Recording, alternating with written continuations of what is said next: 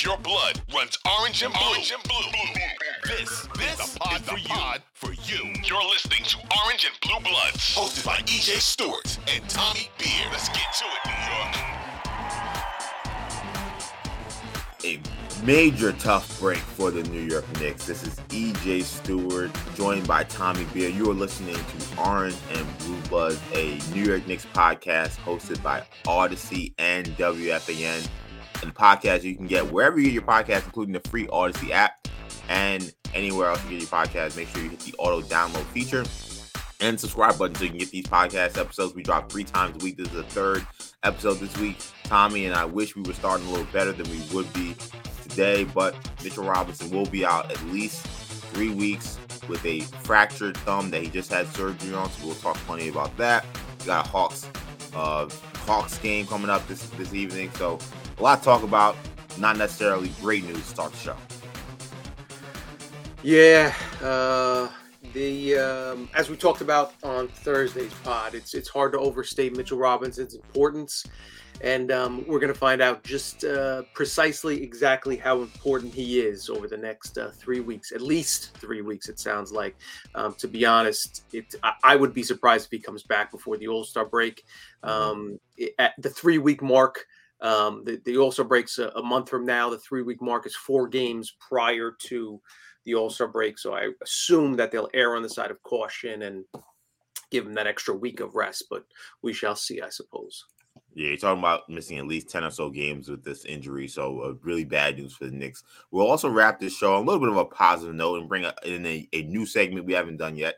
We'll do it this week in Knicks history. A lot happened this week in this Knicks history. So we want to recap you guys on that as well. It should be fun to have a discussion about some of the past glory for the New York Knicks franchise. You know, Tommy and I love the history of this organization. So I think that should be a fun discussion towards the end of the show. But let's begin with this Mitchell Robinson injury. So the Knicks say Mitchell Robinson had successful surgery to repair a fractured thumb suffered in Wednesday's loss to the Wizards. Robinson will be reevaluated in 3 weeks and remain on the shelf until at least then. Robinson is in the first year of a 4-year, $60 million deal. He's first in the team in blocks, second in rebounds. So a major loss here. Tommy, just off the jump, how do the Knicks make up for this Mitchell Robinson loss? They got to hope that the Isaiah Hartenstein they signed shows up, and not the Hartenstein that's basically been a significant net negative for the Knicks over the past month or so. They signed Hartenstein as what they felt would be an important contributor and a key cog in the rotation. It's going into the season. It wasn't even sure that Mitch Rob would be the starter. There was talk that maybe Hartenstein could play starters minutes, or and more than likely split the 48 minutes 24-24. On the plus side of things, Jericho Sims exceeded expectations. We kind of saw that in training camp, in summer league when he played really well, played well in the preseason, carried that forward going into the regular season, and has stepped up. So he can be relied upon minutes. Hartenstein hasn't lived up to expectations. So, and to me, the key going forward, and this is kind of something that I think makes a lot of sense for the Knicks, is for them to really experiment with the Obi Randall combination at 4 and 5. Play some Randall at 5. I was just I'm in the process of writing about it this morning. The Knicks really have failed Obi Toppin. It hasn't been a good maximize. They haven't maximized his skill set, his talents. Arguably the most athletic player on the team, reigning slam dunk champion. They stick him in the corner. Looking at the numbers on the season, he's been involved as the roll man in the pick and roll a total of 10 times this entire season. It's January 20th. I think it's 18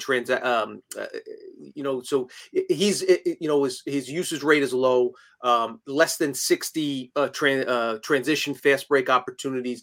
These are the things that you want to, really get him out and running. It's been a terrible situation for Obi playing behind Randall, for Tibbs, who doesn't, who's not a big proponent of resting his stars. And just the way that he's been utilized, they haven't maxed it out. Trade deadline's 3 weeks away. this is an opportunity before they part ways, because it right now this is trending like they're headed towards a divorce. This may be one last opportunity before they sell low on a player that's talented and is coveted league wide, to give him an opportunity to kind of show what he can do. Just all the things have kind of fallen into place. Mitch Rob being out, the Hartenstein struggling, the Knicks offense kind of stagnating a little bit. This is an opportunity to inject some energy and some athleticism and some pace into the Knicks offense. And I think Obi's the guy to do it. And I hope that they incorporate that going forward. Yeah, and to me, it becomes almost less about even just trying something that may or may not work with Obi. It almost becomes more of a self-preservation for the Knicks to play Obi more minutes because of how bad Hartenstein has been. Like, the notion of playing Hartenstein 25, 30 minutes at this point is scary to me with how he is playing. Now, like we talked about in the previous episode, maybe that's what he needs. Like, maybe he just needs more time, and maybe he needs to not necessarily have to be looking over his shoulder knowing he's going to come out soon because of how poorly he's playing. But in a game or two, if you see that he's still giving you essentially no production with the extended minutes, then you have no choice but to play Obi Toppin more minutes, because we know Jericho Sims, as good as he's played, he's not necessarily a guy you want to play 25, 30 minutes either. So I think for the sake of just self-preservation, even forget about, whether or not you're going to lose him or not get the most out of him. Like, they have to play the best players they have on the team. Isaiah Hartenstein playing 30 minutes is just not conducive to that. So they're going to have to give Obi Toppin more opportunities. And I kind of hope that maybe this is kind of Obi's moment that we saw from Quentin Grimes earlier this season, when Quentin Grimes got started to get more time after coming off an injury and he had to work himself into shape. And he started playing extremely well. Like, maybe this is the opportunity Obi needs. Like, maybe he came back from this recent leg injury. He's kind of been playing very spot minutes, not necessarily getting involved in the offense. The only hope really Knicks have, I think, is that he kind of plays towards the level he was playing earlier this season. And we do see Tibbs work with that 4 or 5 man lineup of Toppin and Randall. The Knicks are not going to be great defensively with that lineup. The Knicks aren't going to rebound that well with that lineup, but the Knicks can outrun people and they can outscore people with that lineup. So I'm hoping that Tibbs and the team understands that has to be orchestrated in this equation.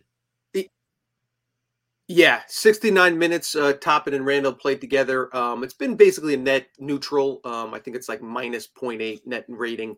So not great one way or the other. But they're actually better defensively than I thought they'd be. I think it's around a 113 defensive rating in that 2-man lineup.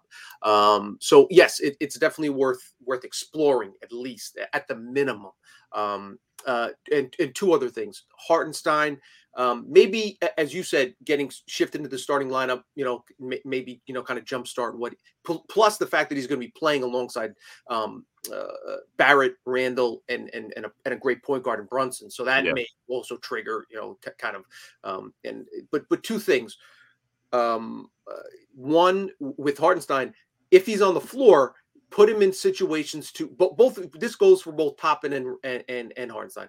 If they're on the floor, put them in situations to succeed. And that means having Hartenstein do the things that he does well, facilitating from the top of the key, having him catch the ball to nail and feed, shooters on the outside, have guys cutting. And same with Toppin. It's not enough just to play him increased minutes. It's putting him in position to succeed. That means having him as the roll man in a pick and roll, having him take the top off the defense by throwing him lobs, increasing the transition. And Hartenstein is a good outlet passer, increasing the pace when he's on the when especially when Obi's on the floor, and when he's on the floor with IQ. Have those guys get out and run, get some easy baskets. And again, the other benefit to playing Obi more is reducing Randall's minutes. One of only 2 players in the NBA averaging over 39 minutes per game over the last 6 weeks. We've talked about that before. That serves the dual benefit of not only increasing Obi's opportunities, but giving Randall some much needed rest in games, so he's not worn out by the 4th quarter. And I don't know if you remember the game against the Warriors when Knicks had this massive blowout at the Garden. And in the second half and most of the 4th quarter, a lot of the bench guys were playing and Hartenstein was playing. And essentially, we saw like Clipper Hartenstein there for the first time all season. They were doing a lot of backdoor cutting. They were doing a lot of movement with him in the high post, finding guys open for layups, open for jump shots. He was hitting guys out on the break and transition with these outlet passes. And, I tweeted watching that game saying it looks like the Knicks are maybe workshopping some Hartenstein sets that they haven't run all year. Or I don't know if that was just the bench guys just saying, well, Tibbs doesn't really care. He's probably sleep over there because we were blowing the team out. Let's just do whatever we want. But I hope maybe that somehow they could tap into that a little bit. I think it also would help. Honestly, it would help Randall and Brunson as well, because those guys, the way they get their offense is extremely taxing. It's not even just the minutes that they play. They play in a very intense 39, 40 minutes. So if they could get a couple easy baskets, if they could get a couple easy looks from Hartenstein making nice passes and not always have to beat their guy one-on-one or beat their guy one-on-two sometimes, facing help defense, that could also help in terms of their energy level. I think it helped the cohesion of the team. And I think you could see a more balanced offensive attack as opposed to it being so heavily predicated on Brunson creating everything. And that's something we've talked about. It's yeah. Listen, if the Knicks were starting tonight was the first game of a 7 games, best of 7 series with the Hawks, then, listen, get Brunson the ball, get Randall the ball, run, do things that put the ball in the hands of your best players, your most efficient offensive players, and we'll figure the rest out in the offseason or what, we can just basically go all out for the next 2 weeks and try to make a playoff run, etc. But you still have 3 months before the playoffs even start. So you got to find ways. And as you mentioned, it's not just the minutes, it's the pressure and the weight of the offense that those two guys carry on their shoulders. In addition to the minutes played, that's what makes it so tough and why it's so important to find other ways to put points on the board. Any chance the Knicks explore the trade market here with this Mitchell Robinson injury? I know Ian Bailey last night mentioned Serge Ibaka's name as someone that maybe the Knicks would explore with Mitchell Robinson out. It's such a it's a bad situation to be in because, the Knicks aren't necessarily a team that was looking for a big man when it came to the trade market. You're probably looking for a wing. And that's why the names we've heard mostly have been guys who were either guards or wings for the bench. Does this change things for the Knicks here? Or do you think maybe they look and say, hey, look, we need to get another big in here because we can't play this a long amount of time with Hartenstein starting? For me, it does not. Again, Obi's averaging 10 minutes a night since his returning. Let's give him 20 minutes a night before we add another big, a reclamation project. Let's see what we have. Let's see if this can work. If, come February, if maybe Hartenstein turns an ankle or Sims is dinged up, you have 2 solid centers. That's the benefit of having 3 rotational big men. You're down to 2 now. It's not ideal, but that's one of the benefits of having 3 players you feel confident in playing. Again, let's give Obi an opportunity to earn more minutes. If around the deadline 3 weeks from now, Mitch isn't making progress, he has a setback, or Hartenstein's really struggling, or Sims can't handle the minutes, then I'll explore the trade market. But even then, as we know, there will be players that shake loose after the trade deadline, after that March 1st buyout date. The Nets added Andre Drummond last season. There's always a bit, JaVale McGee has floated around he'll be one of those guys that the Mavs will part ways with. But Ibaka's missed games in Toronto for personal reasons hasn't been a factor. Could he shake loose? There always seems DeMarcus Cousins is still in the market. Do I want him anywhere near New York? No, but it's just that type of players that you could potentially pick up for free without sacrificing a young player or draft asset. If there's a guy that fits that you're looking to get rid of Cam Reddish anyway, and another team's looking to get rid of a young big, I'll listen to it. Certainly explore all opportunities, but I'd much rather use my assets, even if it's just a second round pick, even if it's just Cam Reddish, for another wing, because I think that's more of a priority than adding another big to the situation. Because then if you trade for a big, you feel pressure to play him. That decreases the chance of Obi getting extended minutes, which I think is important. And again, not just for the short term, next 2 weeks, can we survive without Mitch? But the big picture, you're trying to, again, the Knicks aren't going to win a championship this season. Let's find out what we have in top, and before we part ways, before we decide whether we want to offer an extension, this offseason. Let's figure out what we have. Yeah, it's funny when Ian Bailey of SNY mentioned Serge Ibaka, I low-key forgot he was in the league. Like Right. he's had these issues where he hasn't played for personal reasons, and I hope that everything's fine with him. But he's only played 16 games, I believe, with the Bucks this season. He's played very limited minutes, so I don't know what his availability is at this point. I mean, if you get him for nothing, I say, hey, why not? Because I at this point, I think he still may be an upgrade over Hardenstein. But yeah, I think for now you'll see Knicks try to hold serve here, and it's really going to be. I really think they're going to give Hardenstein a real shot here. Like my guess is we won't see this 4-5 Randall Obi lineup as much as we would want. My guess is that Tibbs is going to say, look, we brought in Hardenstein to be a true, like you said, 1A essentially at center, not just a backup. Right. Like this is what he's paid to do. Like we're going to get him out there and we're going to let him play. And again, maybe this could be the spark he needs. Like I'm not even necessarily taking that and saying there's no way that's going to happen.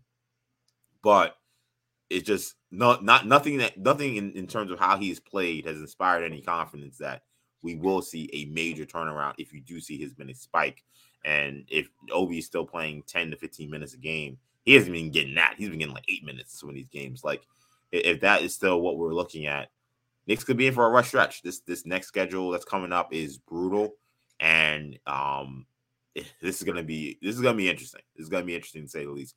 Last thing, real quick on this injury for Mitchell Robinson. I mean, we've had injuries with him really throughout his career, outside of maybe a couple of on the court things when it comes to maybe fouls or free throws. Like it's the one thing that people will look at and maybe question Mitchell Robinson's long-term value because of the injury risk. Like, how you feel now with Mitchell Robinson out another essentially month of a season with an injury? Is there any concern that this is going to be just something we're going to deal with Mitch as a Knick?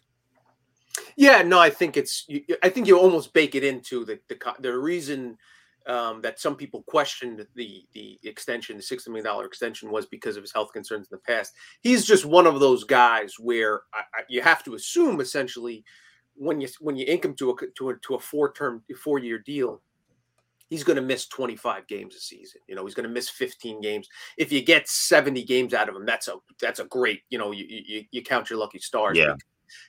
Listen, 7-footers in general tend to be more injury prone than smaller players. And Mitch is, he jumps all over the floor. He gets in the air to challenge shots. He obviously dunks a lot, and he's a high flying big man. He's not an Al Horford guy who's going to stay on the ground and defensive positioning, etc. So he's going to have leg injuries and ankle injuries, and this is his second hand. He's had some hand injuries. So to me, it doesn't. I think you kind of accept that going into the season, and accept that for his career. You just kind of hope you have him healthy for most of the season, and if and when you make the playoffs, that he's healthy. But he stayed in good shape. It's not one of those things where it's an injury because he's out of shape, but he's just tends to be a more fragile guy. Part of his playing style. We'll see how it goes forward. But in general, I don't think this has any major impact on the way I view Robinson or his future. Yeah, I mean, Mitch, like you said, he's one of those guys who's going to throw his body around. I think you're going to have to kind of pencil in that he's going to miss about 15, 20 games in a season, and you just live with the fact that when he's out there, he could be an impactful. The most games he's played was last year, 72. Besides that, he had 31 in the shortened season, 61 in the second year, 66 his first year, and he's going to miss a considerable amount of time this year. So that was why bringing in Hardenstein was important for them. Like their hope that there was some relief and some security, and that if Mitch or when Mitch went down, you did have a starting quality center that can come in and play. So I think it kind of is what it is with Mitchell Robinson. I think that's in some ways to kind of look at him the same way the Celtics look at Robert Williams, Time Lord. He's a guy that because of his brand of basketball, he's just gonna miss games. You hope that you keep him as healthy as you can, and that when he's out there, he's an immense impact. I think Mitchell Robinson essentially is that kind of player. So Knicks gonna just have to live with that and just hope that you don't have some crazy catastrophic injury. He seems to have avoided. Like we haven't seen something where you're like, oh, he's gonna have this problem for a long time. Like maybe the broken foot was the one where you thought, oh, this is a little concerning when he couldn't come back in 2021. But outside of that, it seems to be a lot more freak things. He also is a guy that every time he hits the floor, I hold my breath because he always looks like he's in so much pain as he's playing through whatever he's going through. So he hasn't had the big one yet. He hasn't had the massive injury that makes it okay. Maybe this contract is going to be a problem. Hopefully, this game again was kind of a freak thing. He got the ball slapped out of his hand, and he hurt his thumb. And somehow it looked like, I don't know if you saw the video, like it seemed like he played through that injury for a good couple of minutes before he went out. I guess credit to his toughness, but yeah, it's an unfortunate break for the Knicks. We'll see how they adjust, but I would say it hurt his free throw shooting, but it can't get any worse. Like, that's true. Mitch, please put some air under the ball. I remain amazed. It's one of my bugaboos watching NBA basketball is how these guys, with all the coaching and shooting coaches in the world, I'm teaching my daughter now. She just started her first clinic. She's 8 years old, and I just it's some of the fundamental stuff, like put some space in between the ball and the pads of your hand. Yeah, just how flat his shot is 4 and 5 years in the NBA it remains amazing. But so that's neither here nor there, I suppose. Tommy, aka the shooting coach, on the Orange and Blue Bloods podcast, giving Mitch some advice on the free throw shooting. Yeah, it is weird. He shoots a flat line drive, and I've never seen him shoot otherwise or shoot a different kind of shot. I don't know who has decided that that's the best way for him to be a 50% free throw shooter. You would think that if he put more air on the ball, he couldn't be much worse, but right. That's how he shot free throws pretty much since he's got here. So wishing Mitch the best of luck. Great that the surgery seemed to go well, and hopefully he's not on the shot for too long, because the Knicks will certainly need him. But let's shift gears to Friday night. So the Knicks are in the Dirty South to take on the Atlanta Hawks. Knicks and the Hawks split 2 games at Madison Square Garden earlier this season. The last game these two teams played was a little weird because DeJounte Murray went out. I think John Collins didn't play that game either. So the Knicks just throttled the Hawks in that second game. The Knicks in the first game had a big lead that they blew in the first half, and the Hawks ended up blowing them out in that game. That was with everybody healthy. This will be the third of 4 matchups this season. Next 2 will be in Atlanta, starting with Friday. Atlanta is hot. They've won 4 straight. They've won 5 out of 6. But Trae Young and Bogdan Bogdanović right now listed as questionable for Friday's game. That was as of Thursday. So we'll see what those guys' situation is. Young's been dealing with this sore ankle for about a month now, it feels like. Bogdanovic's been dealing with a knee, which is something he's also been dealing with. So those injuries seem to be more kind of day-to-day situations, and if they feel great, they play. Maybe if they don't, they don't. But I would anticipate they probably play, given they played, I believe, in the last game. Definitely Trae Young played in the last game. We talked a lot about Mitch, and maybe we'll end the Mitch conversation here. How does Mitchell Robinson's loss hurt, particularly in this matchup with the Hawks? Yeah, I mean, obviously, Capella's, going to look to run free. A couple quick things on the Hawks. Yes.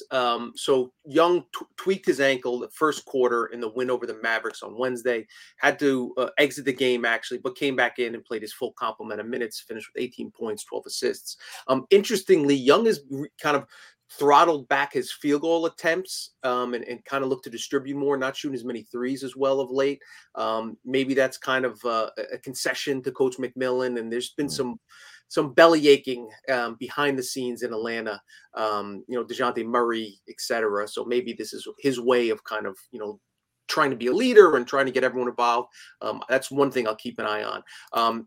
Bogey also played over 30 minutes last 2 games for the Hawks, but as EJ mentioned, he's dealing with a bit of a knee injury. So we're recording this Friday morning, obviously immensely important, but I would expect definitely Young to play. We'll see if Bogey maybe sits out for Atlanta. But yeah, and then just looking at the schedule, things can get a little scary here for the Knicks. Like if we're looking at the big picture, obviously they're riding a 2-game losing streak.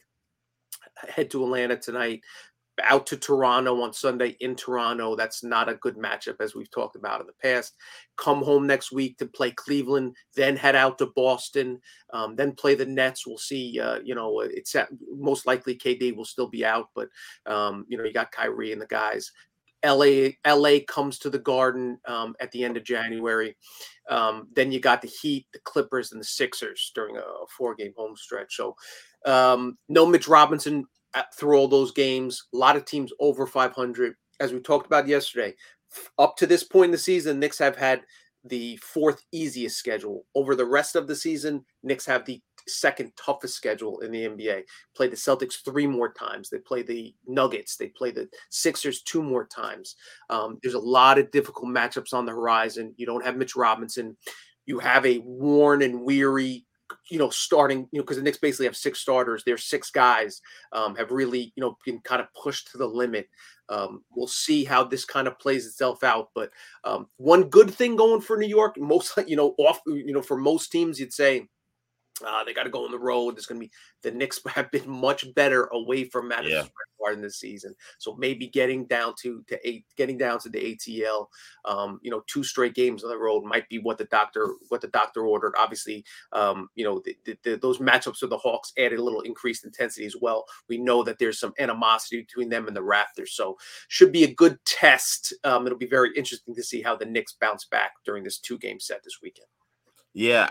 For some reason, I feel like the Knicks are going to play really well in this game. I think that last game they played against the Wizards, I kind of think they were almost looking ahead to this road trip coming up, this kind of short road trip, because they have 2 teams that they know they have beef with, essentially. It's always going to be on site with the Hawks. The Raptors and them clearly have some animosity, and they had just beaten the Wizards the week before. So I think that outside of fatigue, which I think also played a factor, I think there was a lack of focus that went into the last Wizards game because they knew what was coming up. Now, Mitch Robinson is going to be out for this game, which is a huge loss. But I think that you, at least to start, you may see the Knicks kind of show some fight and show some grit. And I expect them to play fairly well in this one because of that. They know the Hawks are playing well. The Hawks are now just a game and a half behind the Knicks, who now are in the 7th spot. They're essentially tied with the Heat for the 6th spot, with the Heat as of right now have the tiebreak, which I think would be conference record, I would assume at this point. So the Knicks, I think, know what they have in front of them, which is going to be a tall task, but I think that they'll play well. I think in regards to how this hurts them in this game without Mitch. Look, we know Mitch's ability to kind of play drop coverage and be a threat to Trae Young in that floater game, in the pick and roll game, has been instrumental to the Knicks having any chance of slowing him down. So not having him out there is a huge loss. We'll see if Hartenstein and Sims can be up to the challenge. I tend to think that if Trae's feeling good, he'll probably have a really big night tonight. But his key for the Knicks is going to be to make sure these other guys don't get off. I mean, really, in that first game they played this season with the Hawks fully healthy, Trae Young had a good game, but to me it was DeJounte Murray who kind of took the game over. It was DeJounte Murray who was a massive impact both offensively and defensively. The Hawks, like a lot of teams, went to zone in that game, and DeJounte Murray was a pest, and he got a lot of deflections and steals. The Hawks, I expect, will go to zone at some point in this game as well. The Knicks will have to handle that better. But they're going to have to handle Murray because despite what's been a disappointing Hawks season up until this 4-game win streak, I think he's played well for really this entire season. Yeah, no question. He was a stud. He really showed out in that first game of the Garden. And also there are some matchup issues. DeAndre Hunter's an excellent defender. We know he gave Julius Randle infamously gave him a lot of trouble in that series, that playoff series back in 2020, I guess it was, now 21. Yeah.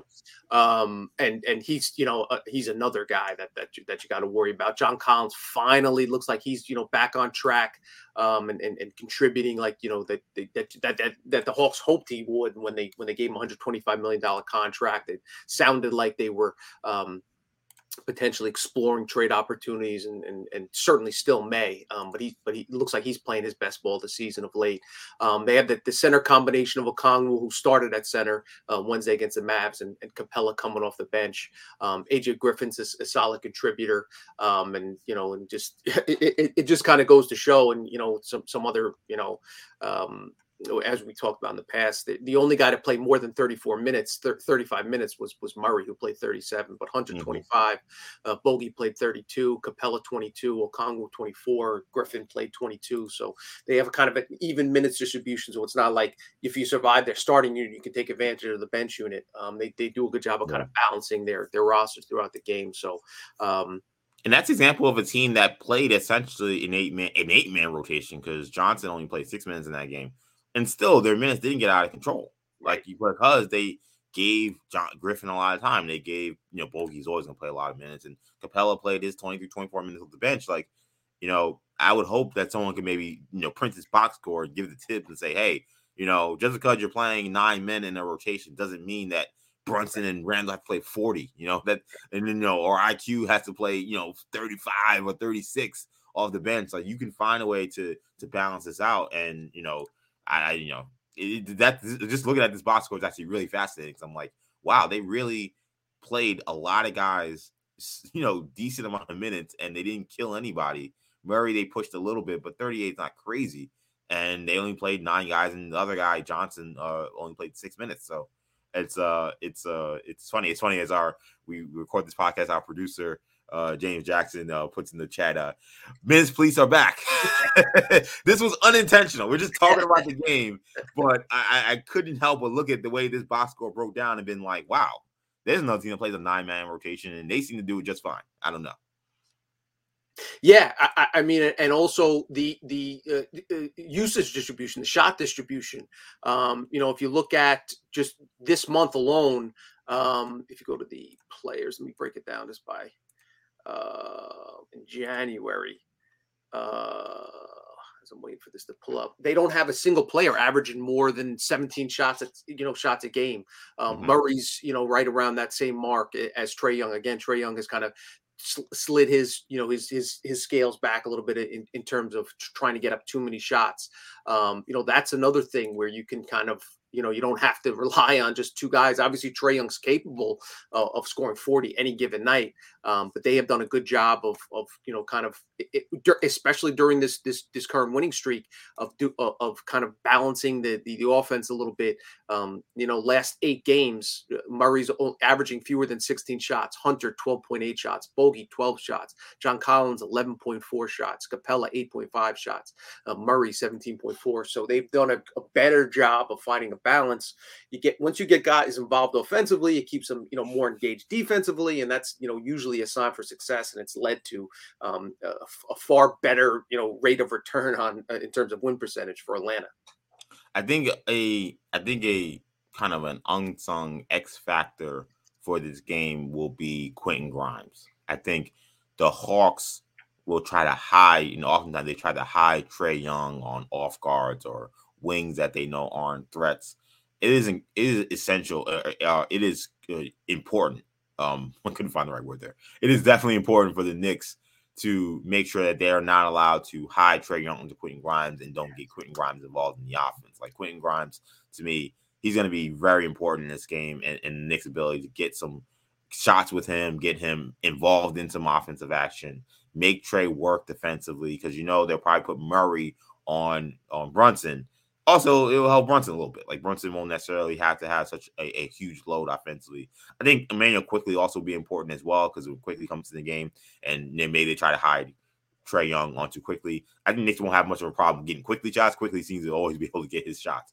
But I think making sure that Grimes is involved in the offense is going to be important. He's still playing really well, even though his shots have gone down with RJ Barrett coming back. Like you want to see him get more shots, get more involved with the offense. I think that's going to be very important tonight.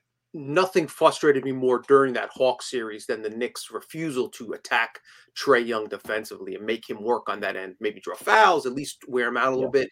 And that's something Grimes definitely has the ability to do. One of the most frustrating numbers of this entire season for me personally is Quentin Grimes usage rate, 14%. That's less than Cam Reddish. That's less than Evan Fournier. That number should be far, far higher. Whether it's Grimes shooting threes, I'm very happy to see it when the players close out. He's, if not the best interior passer when he puts the ball and gets into the paint.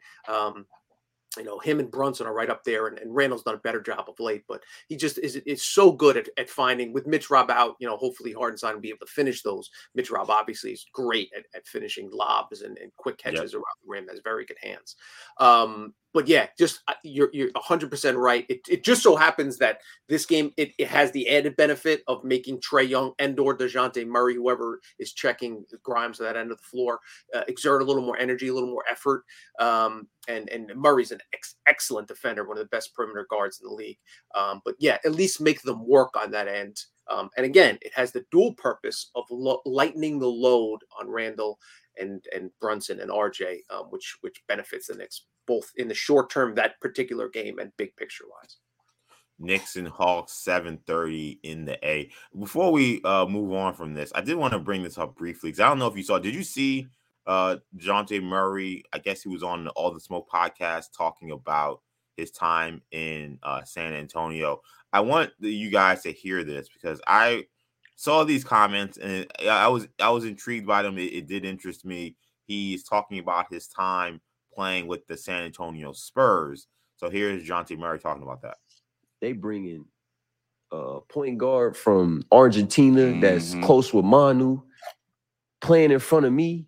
And I'm behind Tony, Patty, but they playing these mind games. They trying to see if they could break me, not knowing you can't break me. They want you to break yourself. They want you to break yourself. You know what I'm saying? Man, bro, this is too much, bro. I'm like, what did they put me through, bro? I don't understand.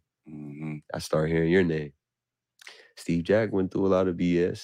Obviously, we know you. I know you cold, so you ain't got to tell me you cold. Come on, bro. People don't realize, bro. I went through so much there. Like, I was there 6 years. You feel what I'm saying? Like, it don't seem like he was there that long either. It doesn't. I feel like, really, like, and they know I feel this way. I feel like they really, like, they drafted me, but they feel like the stuff that was going around the air of me coming from the hood and that I was going to make it in entourage 30 people. Yeah. Smoking, drinking, in articles about fighting, just ruining their reputation and what they stand for as a Spurs. You know, I think that's what they thought, but they never said that. You know what I mean? Just from the stuff I had to go through. Like, and when they seen, like, he need a chance and this motherfucker be in the gym, like, they start having to kick me out the gym. Like, when they said you got access 24 hours every day, knowing I wasn't playing, so I'm like, lace them up, like, we to the gym. You know what I mean? That was just every day. And obviously, I started growing. First year go by, you know, thrown in the fire in the playoffs versus the Rockets. Then my second year, they see I come back, obviously getting stronger, getting better. And then that was the year I took the job from Tony. Pop about us in the office. You know what I mean? He told Tony ain't like it. I know he ain't like it. You know he ain't like it. You know what I'm saying? That's like, for me, I love real. Like, keep it a buck with me. Yeah. Like, keep it 100, bro. I'ma love you for that. You know what I mean? And I know he didn't like it. You feel me? Because if he liked it, he would have mentored me the way he should have. Right. He wouldn't have went to Charlotte. He would have stayed right there. You feel what I'm saying? So, a lot there from Murray talking about his time with the Spurs, and it was weird because when he got traded, they made it sound like, oh, it was, you know, it was very cordial and both sides were very happy with the deal and happy that with their time together. And there, Murray talking about all his trials and tribulations going through playing for one of the best organizations in the NBA. And man, I don't know. And here's what I'll say. Like, as a guy who I've often said, I don't know if I said it on this podcast, but I am King Petty. Like, I'm all for being petty. I'm all for also manufacturing things needed for motivation. I just listened to that commentary from him, and I'm just like, okay, like, so you had to work for your spot as a late first round pick, and you had to sit behind Tony Parker. This was this was a terrible thing you went through playing for the San Antonio Spurs. I don't know what I was supposed to take from that. I mean, I loved hearing that he, you know, essentially outworked everybody, and you know, there's no reason to doubt that he's a hard worker. We've seen how much he's improved his game. But even then, talking about, oh, Tony should have just stayed here and mentored me. Like, I don't know, dude. Like, I remember when Tony Parker won a championship for the San Antonio Spurs, and they were trying to get Jason Kidd. Like, they were trying to bring Jason Kidd and get Tony Parker out of there. Jason Kidd thought he was going to be a San Antonio Spur in free agency. And to hear, you know, DeJounte Murray being like, oh, they brought some Argentinian guard, and I didn't know if I was going to get any playing time my rookie year. I'm like, bro, this is the league. This is a competitive game. This is an organization that's trying to win championships. No, maybe they didn't think a 19-year-old kid would come in and be ready to contribute. So I don't know. I got a lot of the motivation helped him become a great player in that. I just didn't understand the entitlement that I heard from Murray there. Yeah, I think when DeJounte Murray's 33, 34, 35, or whatever, and wherever he's at in his career, and they bring in a late first round pick to take his job, I'm sure, like, you can't get to the NBA and you can't have the success that Tony Parker had without being competitive and Right. uber, aggressive and wanting to keep your spot. So I don't have a major issue with that. When the player's in-house and he's part of your team, I guess it's a little different story. Steven Jackson would go on later in that clip to call Tony Parker the most selfish teammate he's ever played with, which was a loud statement. But it's Steven Jackson, so take it with a grain of salt. He's a character in and of himself, and I'm sure he wants to generate some interest in his podcast, and more power to him. But yeah, it sounded like there was some definite animosity towards Tony Parker there. But yeah, you're right, Finals MVP, etc. And it is a business, as you mentioned. They have a chance to improve or upgrade. But I will say this, as far as Popovich goes, and we gave him his flowers earlier in an earlier pod back when the Knicks played the Spurs. One of the best coaches in NBA history, one of the best coaches in North American sports history. His record speaks for itself. That being said, since letting Kawhi Leonard walk out the door and getting very little in return, they've lost DeJounte Murray. Maybe they hit with Wembanyama or Scoot Henderson, or they bring somebody in this year. But there's the recent history in San Antonio is not encouraging if you're a Spurs fan in terms of keeping and maintaining talent. Kawhi Leonard has a whole boatload of issues that certainly, they didn't want to be in the Kawhi business, whether he didn't want to be there, whatever the issue was. But that didn't work out well. So it's just, we gave the Spurs a ton of credit for that dynastic run that they had. They've fallen upon some hard times, and we'll see if they can dig their way out. But they haven't had a great track record with the players they've drafted, and they've done great at drafting these guys. We'll see if they, how they turn it around going forward here. Yeah, and I've been one of the people that have been saying, essentially, I don't know what the Spurs are doing as an organization for years now. I think that they've been really spinning their wheels since the Kawhi Leonard trade happened. So they have not necessarily been a model organization in the last 3 or 4 years. Right. Again, Murray being upset that he's playing behind Hall of Famers. I don't really quite understand that, but credit to him for still finding a way to work on his game and become an all-star.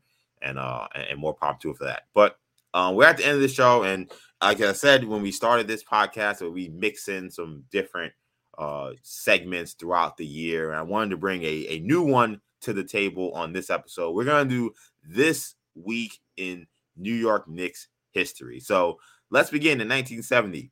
Willis Reed, on this day, January 20th, won the All-Star Game MVP after scoring 21 points to help the Eastern Conference beat the West.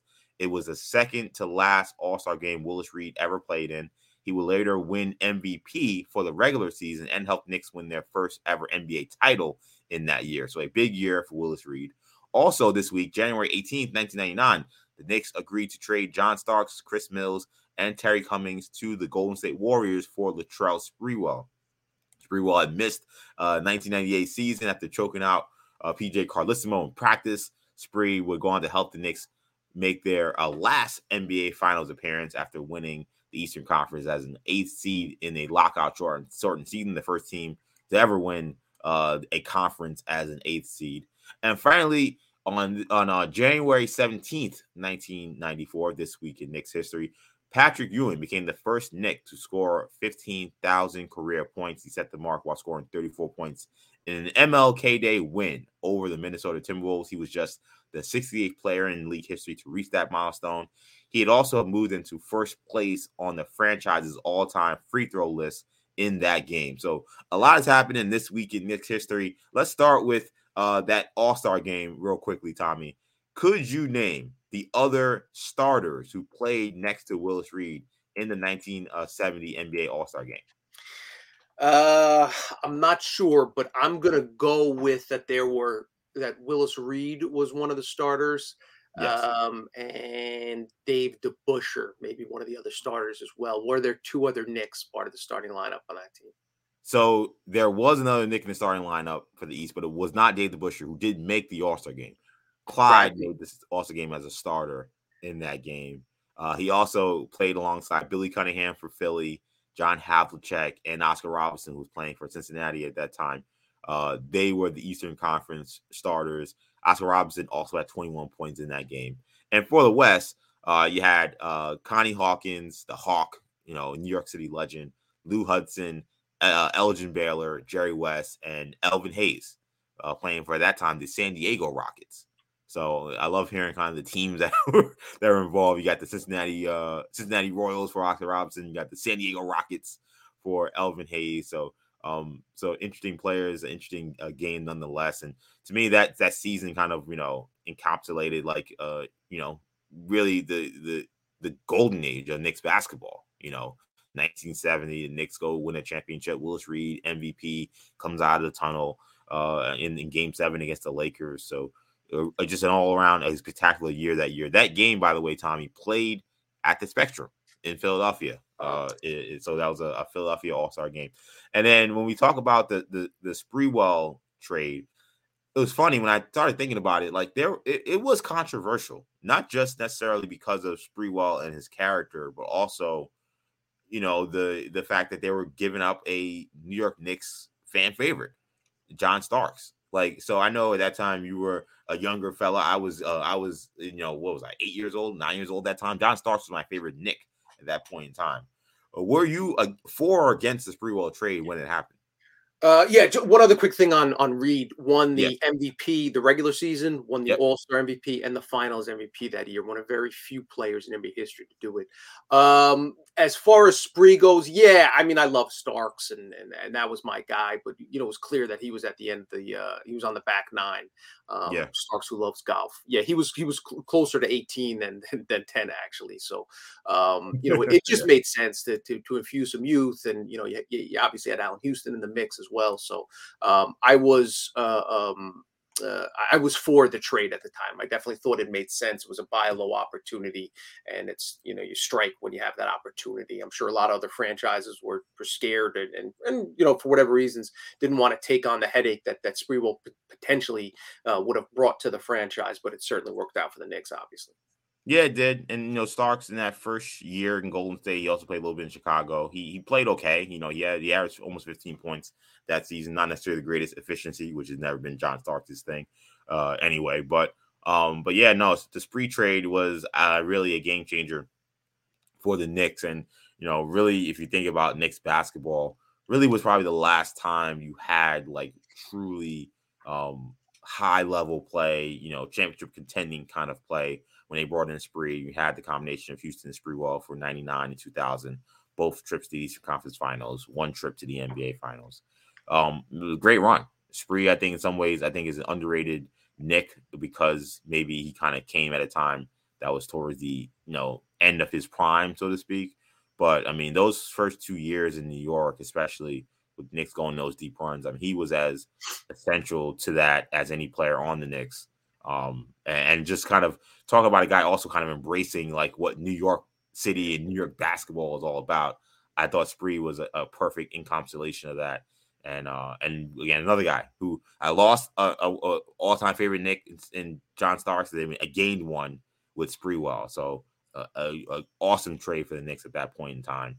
And it's been good to see that, we talked the last episode about, whether or not James Dolan would hold grudges against someone like Kristaps Porzingis. It has been great to see that Spree's been welcomed back to the Garden, and you see him at the games, and whatever issues that him and Dolan had, that seems to be put aside as well. Yeah, people forget Spree was first team All NBA with the Warriors. He was. He was a superstar. There are not many players in league history that were first team all shooting guards. You go back, Jordan obviously for a decade. There are just not many guys that were first team All NBA guards for consecutive seasons, and Spree is definitely in that short list.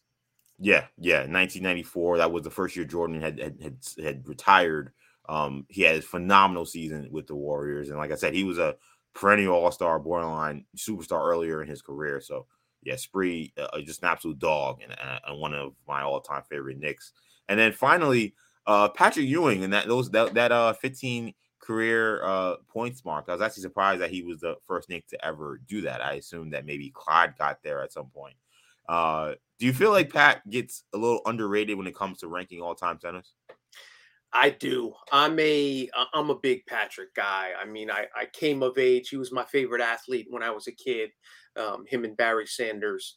And I would fiercely defend Patrick. When my friends were Bulls fans and during the Bulls runs and the loss of the Rockets broke my heart. Like there is a special connection with Ewing, and I almost feel myself as a defender of his legacy in certain ways because I feel like he's not given the proper respect. And for me, he's the greatest Knick of all time.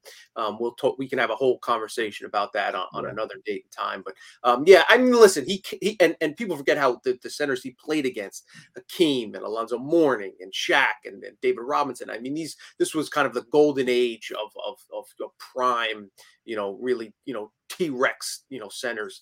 And Ewing more than held his own on a nightly basis. I don't think he ever got the appreciation he deserved from New York City. I think slowly but surely people have realized, because of, you look at the success they had when Patrick was here and the lack of success they've had since Patrick left speaks for itself. So I think slowly but surely starting to, get a little bit more of that respect that he wasn't given during his time, during his playing days in New York. But yeah, I think in the grand scheme of things, he did. I'm not going to put him over Hakeem and some of the other great players and Shaq that he played against. But certainly he deserves to be considered one of the 50 greatest players of all time, one of the greatest Knicks of all time. So he has that going for him at least. Yeah, I severely wish Ewing could have had the David Robinson track of a career where maybe he has that great prime, doesn't win a title, but Tim Duncan comes around and he's able to get one or get two actually later in his career. Even if he just got one, that would have been great. Because I think it would have changed kind of how we view Ewing. Because I think David Robinson is viewed more positively because he has two championships, even though the second one he was an all-star, but a second banana, and the third one, in the second one, he was like essentially a role player. He was not like a star on that Spurs team. Ewing never got that chance, and that I think sometimes kind of hurts kind of how we view him overall. 100%. And when you factor in, you talked about those great Knicks teams in the 70s, all NBA team, DeBusschere, Reed, and Willis all made all NBA. Patrick didn't even play with all stars, let alone he never played with an all NBA player. The only year he played with an all star during his prime was the 93-94 season when Starks and Oakley made it. But those guys were by no means superstars. They, those were borderline, all stars, reserves.